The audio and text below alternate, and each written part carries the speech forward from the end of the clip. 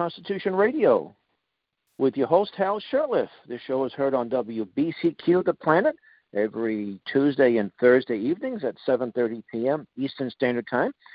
And it's also on YouTube and Podomatic. Just go to our YouTube channel, and you'll be able to get the show probably within the next week or so. Also, Podomatic.com, and punch in Camp Constitution. You'll be able to get this in, as a podcast in a downloadable MP3 format. This show is brought to you by Camp Constitution, which, among other things, runs a week-long family camp. And this year's camp will take place in Lakeside Christian Camp and Retreat Center in beautiful Pittsfield, Massachusetts, from July 28th to August 3rd. And we have a great lineup of instructors, including Professor Willie Soon, Lord Christopher Monckton, Reverend Stevie Kraft, and Mr. John McManus, and many, many others. So for more information, please visit our website, campconstitution.net. Well, on the line is Tony Heller. Tony, how are you doing? Good. How about yourself, Phil? Oh, I'm doing very well, thank you. Yeah, Tony is he's the author of the Deplorable Climate Science blog, and today you had an incredible article that Willie Soon forwarded me called "The Extreme Fraud in the National Climate Assessment." Can you just give the listeners a little bit of background about yourself, and then we can talk about the article? Yeah, Hal. Thanks for having me on. I have degrees in engineering, electrical engineering, geology. College, universities, government, industry.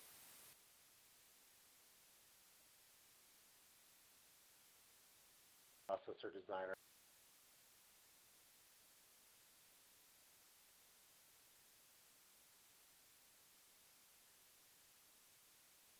Environmental issues. Our life. I testified.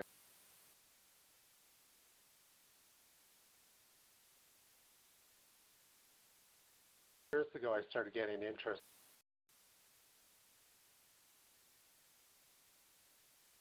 Hello? Tony? Yeah, you can't hear me? Oh, no, I think I was off for a minute here. Yeah, I'm sorry. Sorry about that.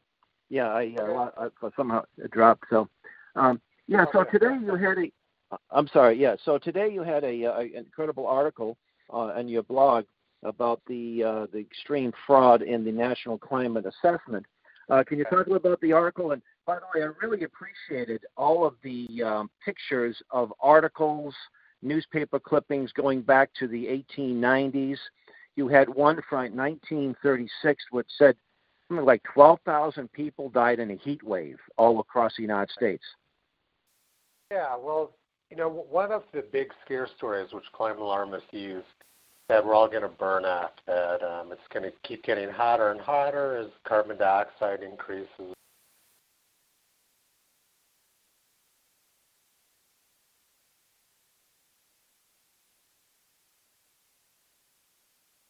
To move to Antarctica.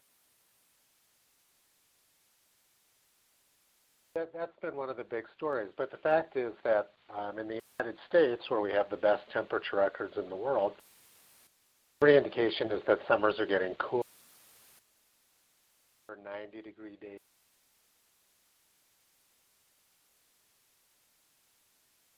Back in the 1930s, during the Dust Bowl, John Steinbeck wrote about so poignant.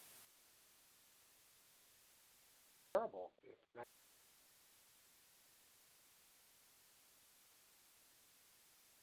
1936.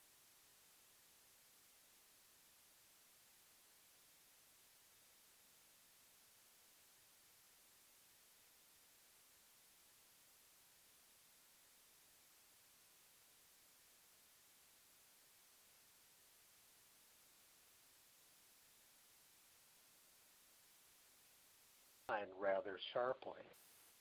So the story is that in the 2017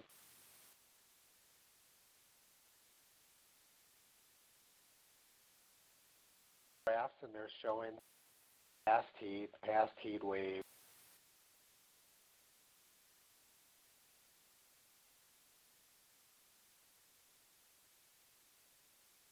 final document, which was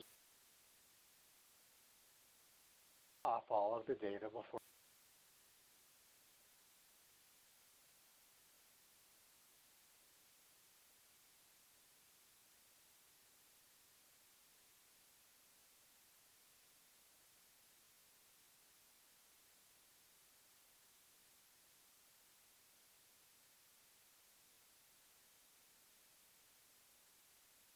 By top climatologists.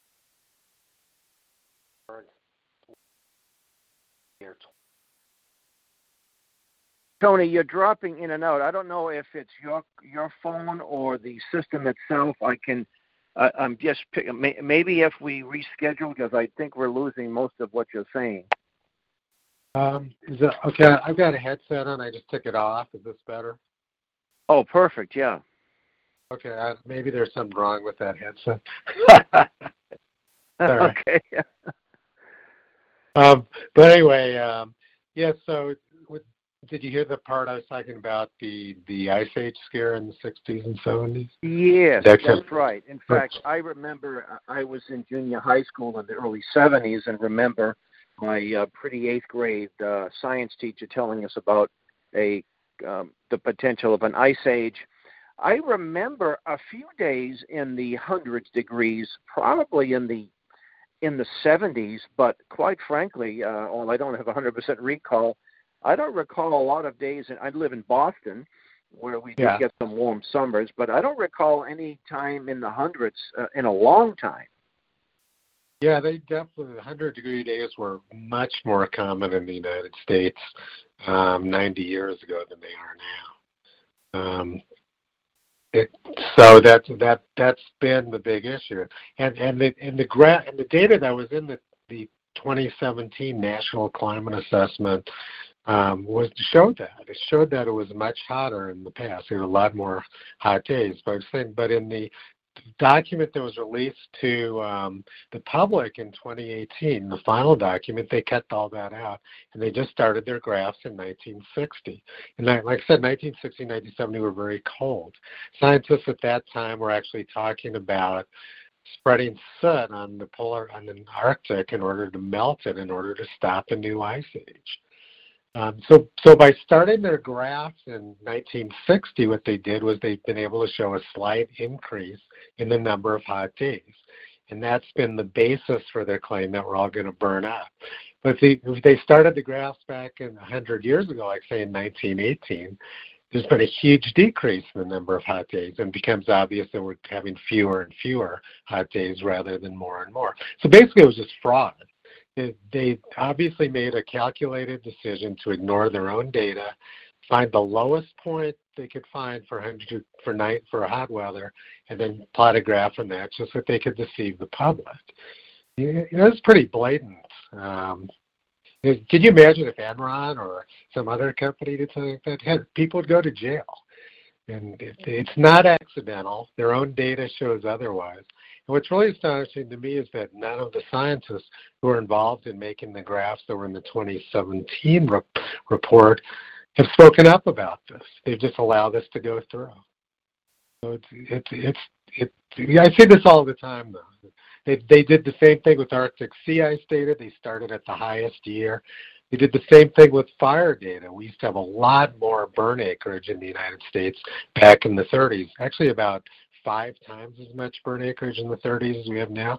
They did the same thing. They started their graphs at a time when burn acreage was low and cut out all of the prior data. So it's a consistent pattern among government climate scientists to misrepresent their own data. They'll cherry pick a starting point, which makes their points of that it's getting hotter, that the climate's getting more severe, and just ignore any data which shows the exact opposite. Well, that's just like the hockey stick graph. Wasn't that one of the most blatant illustrations of duplicity when they used that little graph to look like it was some serious CO2 was rising dramatically along with the temperatures? And I think, wasn't that back in 04 and 05?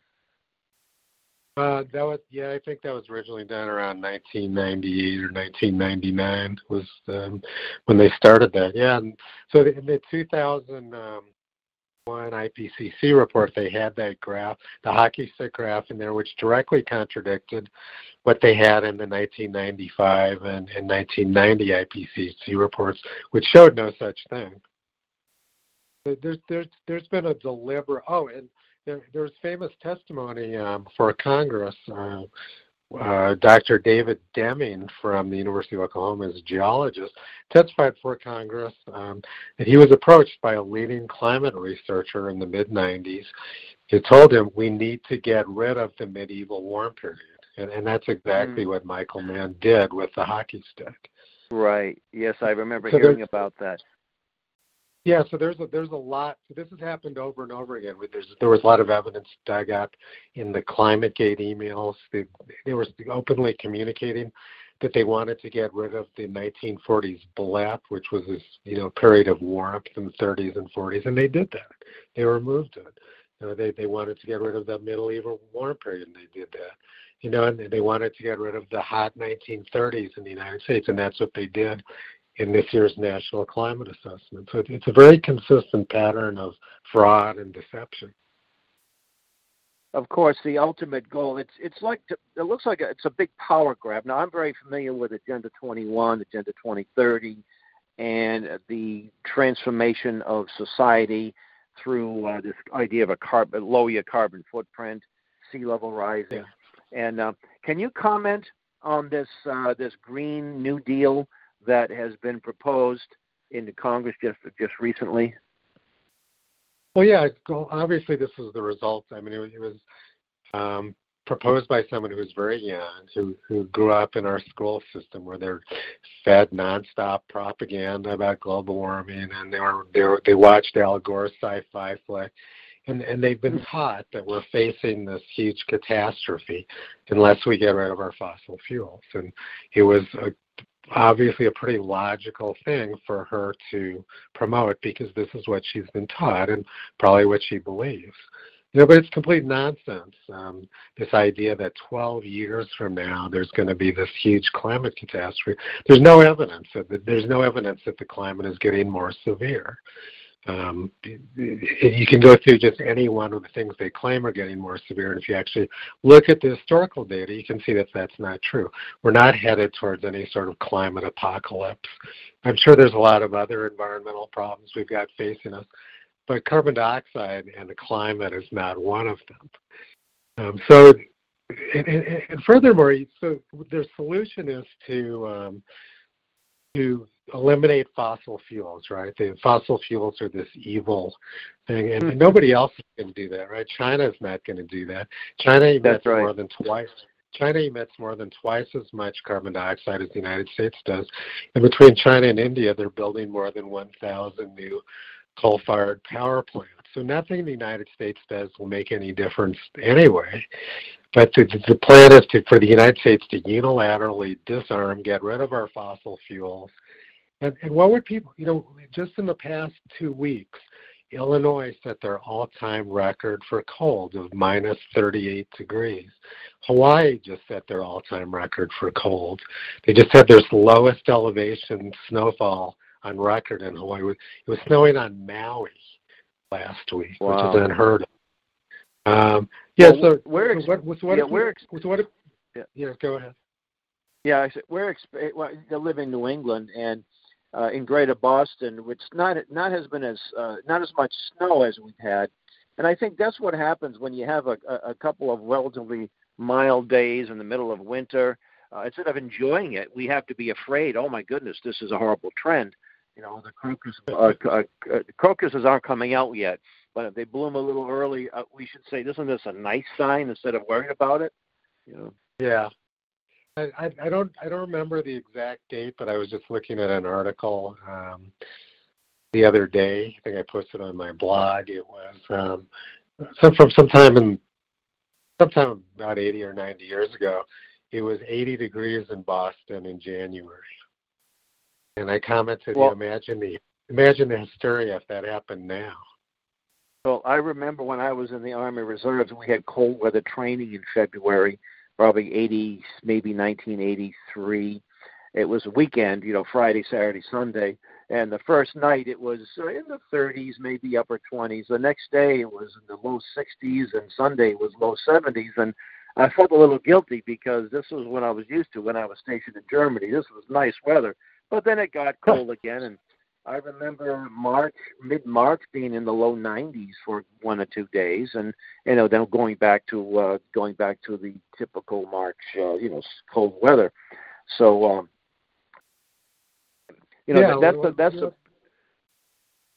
in order to understand, the past temperatures, you actually have to look at it. People rely on this sort of anecdotal ideas. They think it used to be colder, or it used to be warmer, or we didn't used to get weather like this. But if you actually go and look through the historical data like I've done, you find that none of this is true.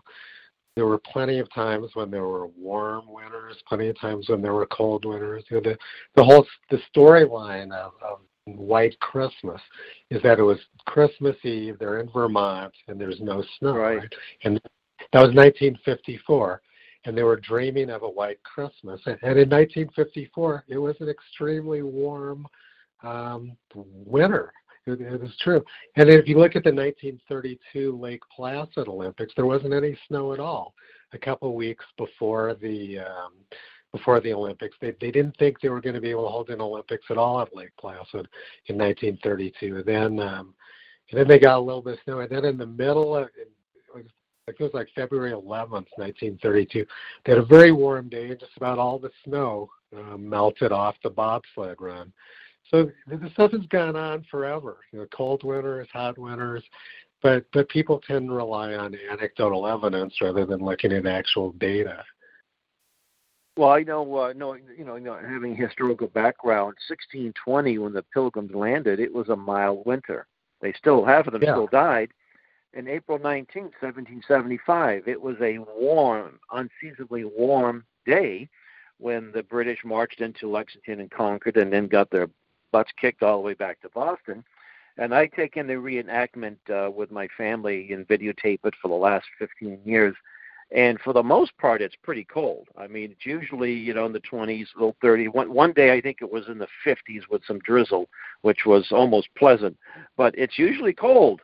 And, that was, 200 years ago, more than 200 years ago, it was warmer than it is today. Are you familiar with Noah Webster's 1810 book? Yeah. Yeah, it was interesting because we put it back in print. And I think he started that in the 1790s, and then he published it on the supposed change of temperature in winter. And what made me think of that is that in the article you had some critter, I forget what it was, an aardvark, it's not an aardvark, some kind of critter, possum maybe, that this was back in, so many years ago. Was it an armadillo? That they were found further north, and now they're heading back south again because the climate is getting colder. And that was what led people back in the early 1800s to think that the winters are getting warmer. They thought it was a good thing. They didn't panic about it, including Thomas Jefferson, because certain species of animals were found further north. And it's interesting in Connecticut, in West Haven or East Haven, Connecticut, there are parrots that are out that survive in the in the city out. I won't say wilderness, but wild. They're thriving there, and no one's suggesting that area's become tropical because some parrots are able to survive winters there in Connecticut. Right. Well, there was a famous debate between Thomas Jefferson and Noah Webster about global warming. Thomas Jefferson was a big believer that the temperature was warming up, and Webster took the position that what Jefferson had observed was that they cleared a lot of forest land out, and the snow was melting sooner because there was more sunshine reaching the ground. And it was generally agreed that Webster won the debate, and Jefferson agreed with him that what they were observing was actually more like urban heat island effects. Also interesting was in George Washington's first January in office, right when he was inaugurated. The capital was in Philadelphia. That was 1790. And that was the warmest January on record in Philadelphia. They had many days over 70 degrees. There were a lot of reports of boys swimming in the rivers. Wow.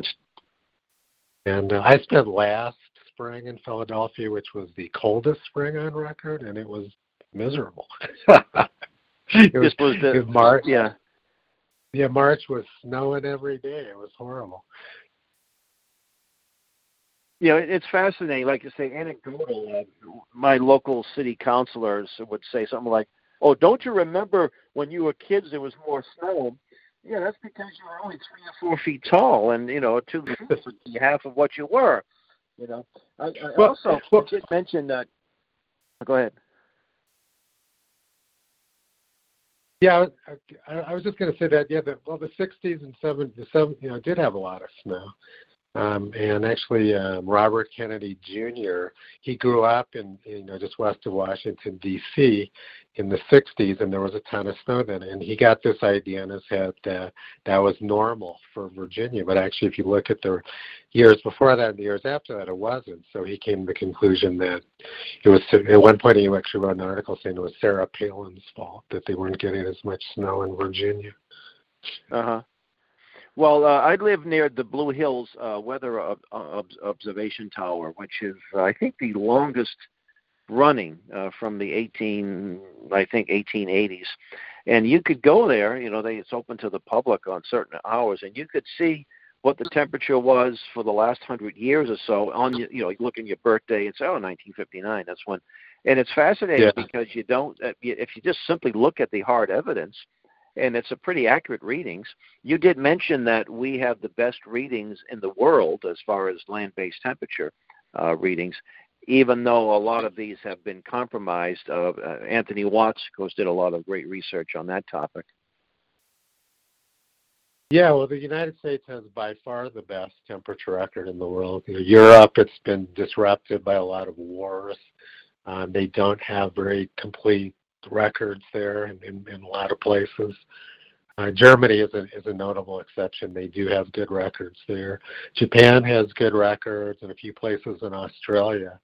But outside of that, the United States is the only large area in the world which has a really good, coherent long-term temperature record, which is what makes the whole idea of a global average temperature just a farce.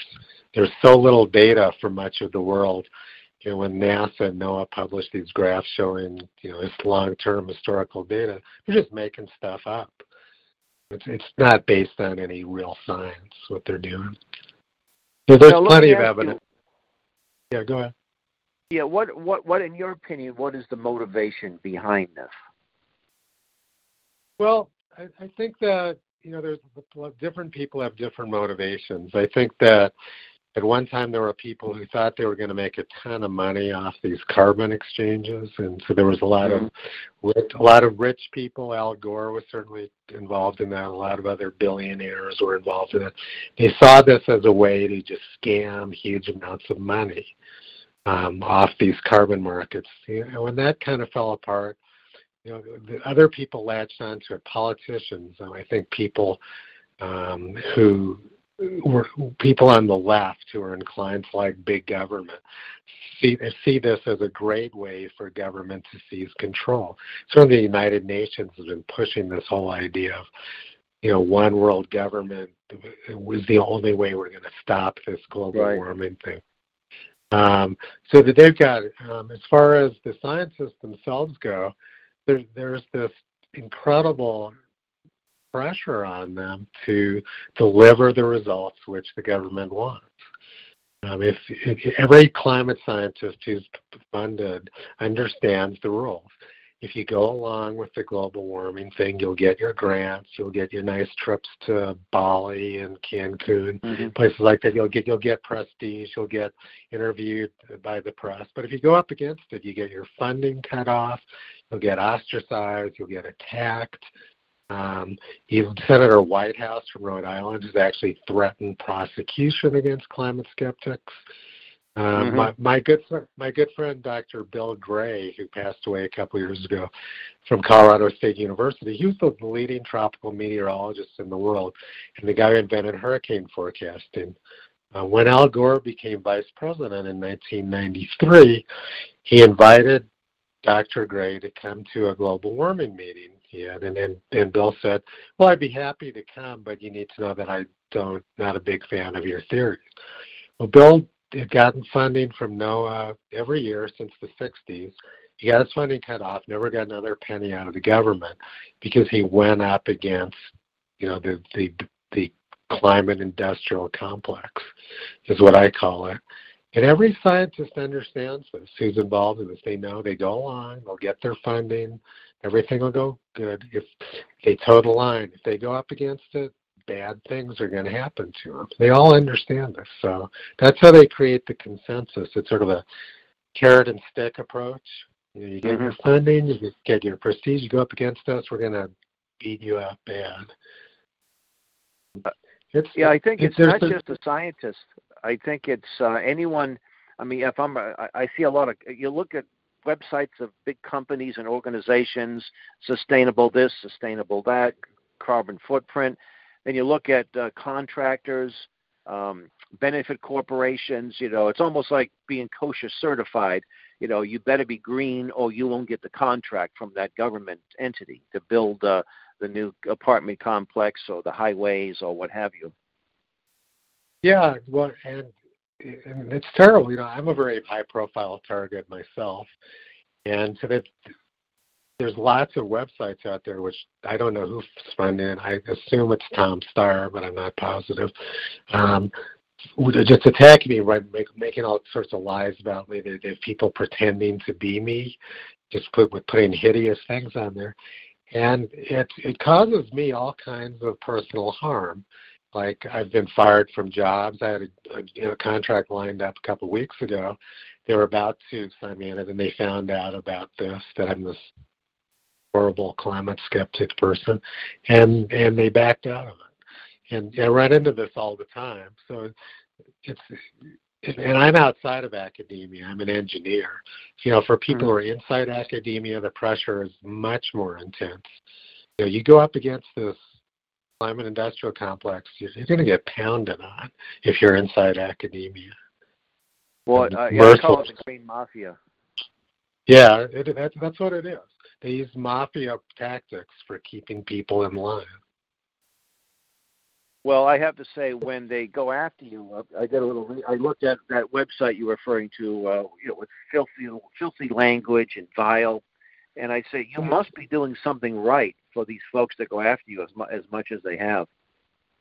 Yeah, well, when you're over the target, you're catching flack, you're over the target, right? Well, there's an old Southern saying: when you throw a rock at a pack of hogs, the one that squeals is the one that you hit.